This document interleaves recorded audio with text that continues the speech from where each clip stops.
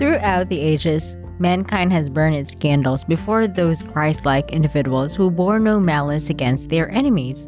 I have often stood in the Jasper National Park in Canada and gazed upon one of the most beautiful mountains in the Western world, a mountain named in honor of Edith Cavell, the British nurse who went to her death like a saint before a German firing squad on October 12, 1915. Her crime?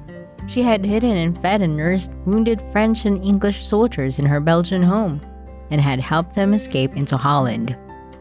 As the English chaplain entered her cell in the military prison in Brussels that October morning to prepare her for her death, Edith Cavell uttered two sentences that have been preserved in bronze and granite. I realized that patriotism is not enough.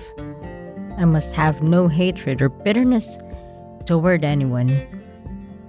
4 years later, her body was removed to England and memorial services were held in Westminster Abbey. I once spent a year in London. I have often stood before the statue of Edith Cavell opposite the National Portrait Gallery and read her immortal words carved in granite.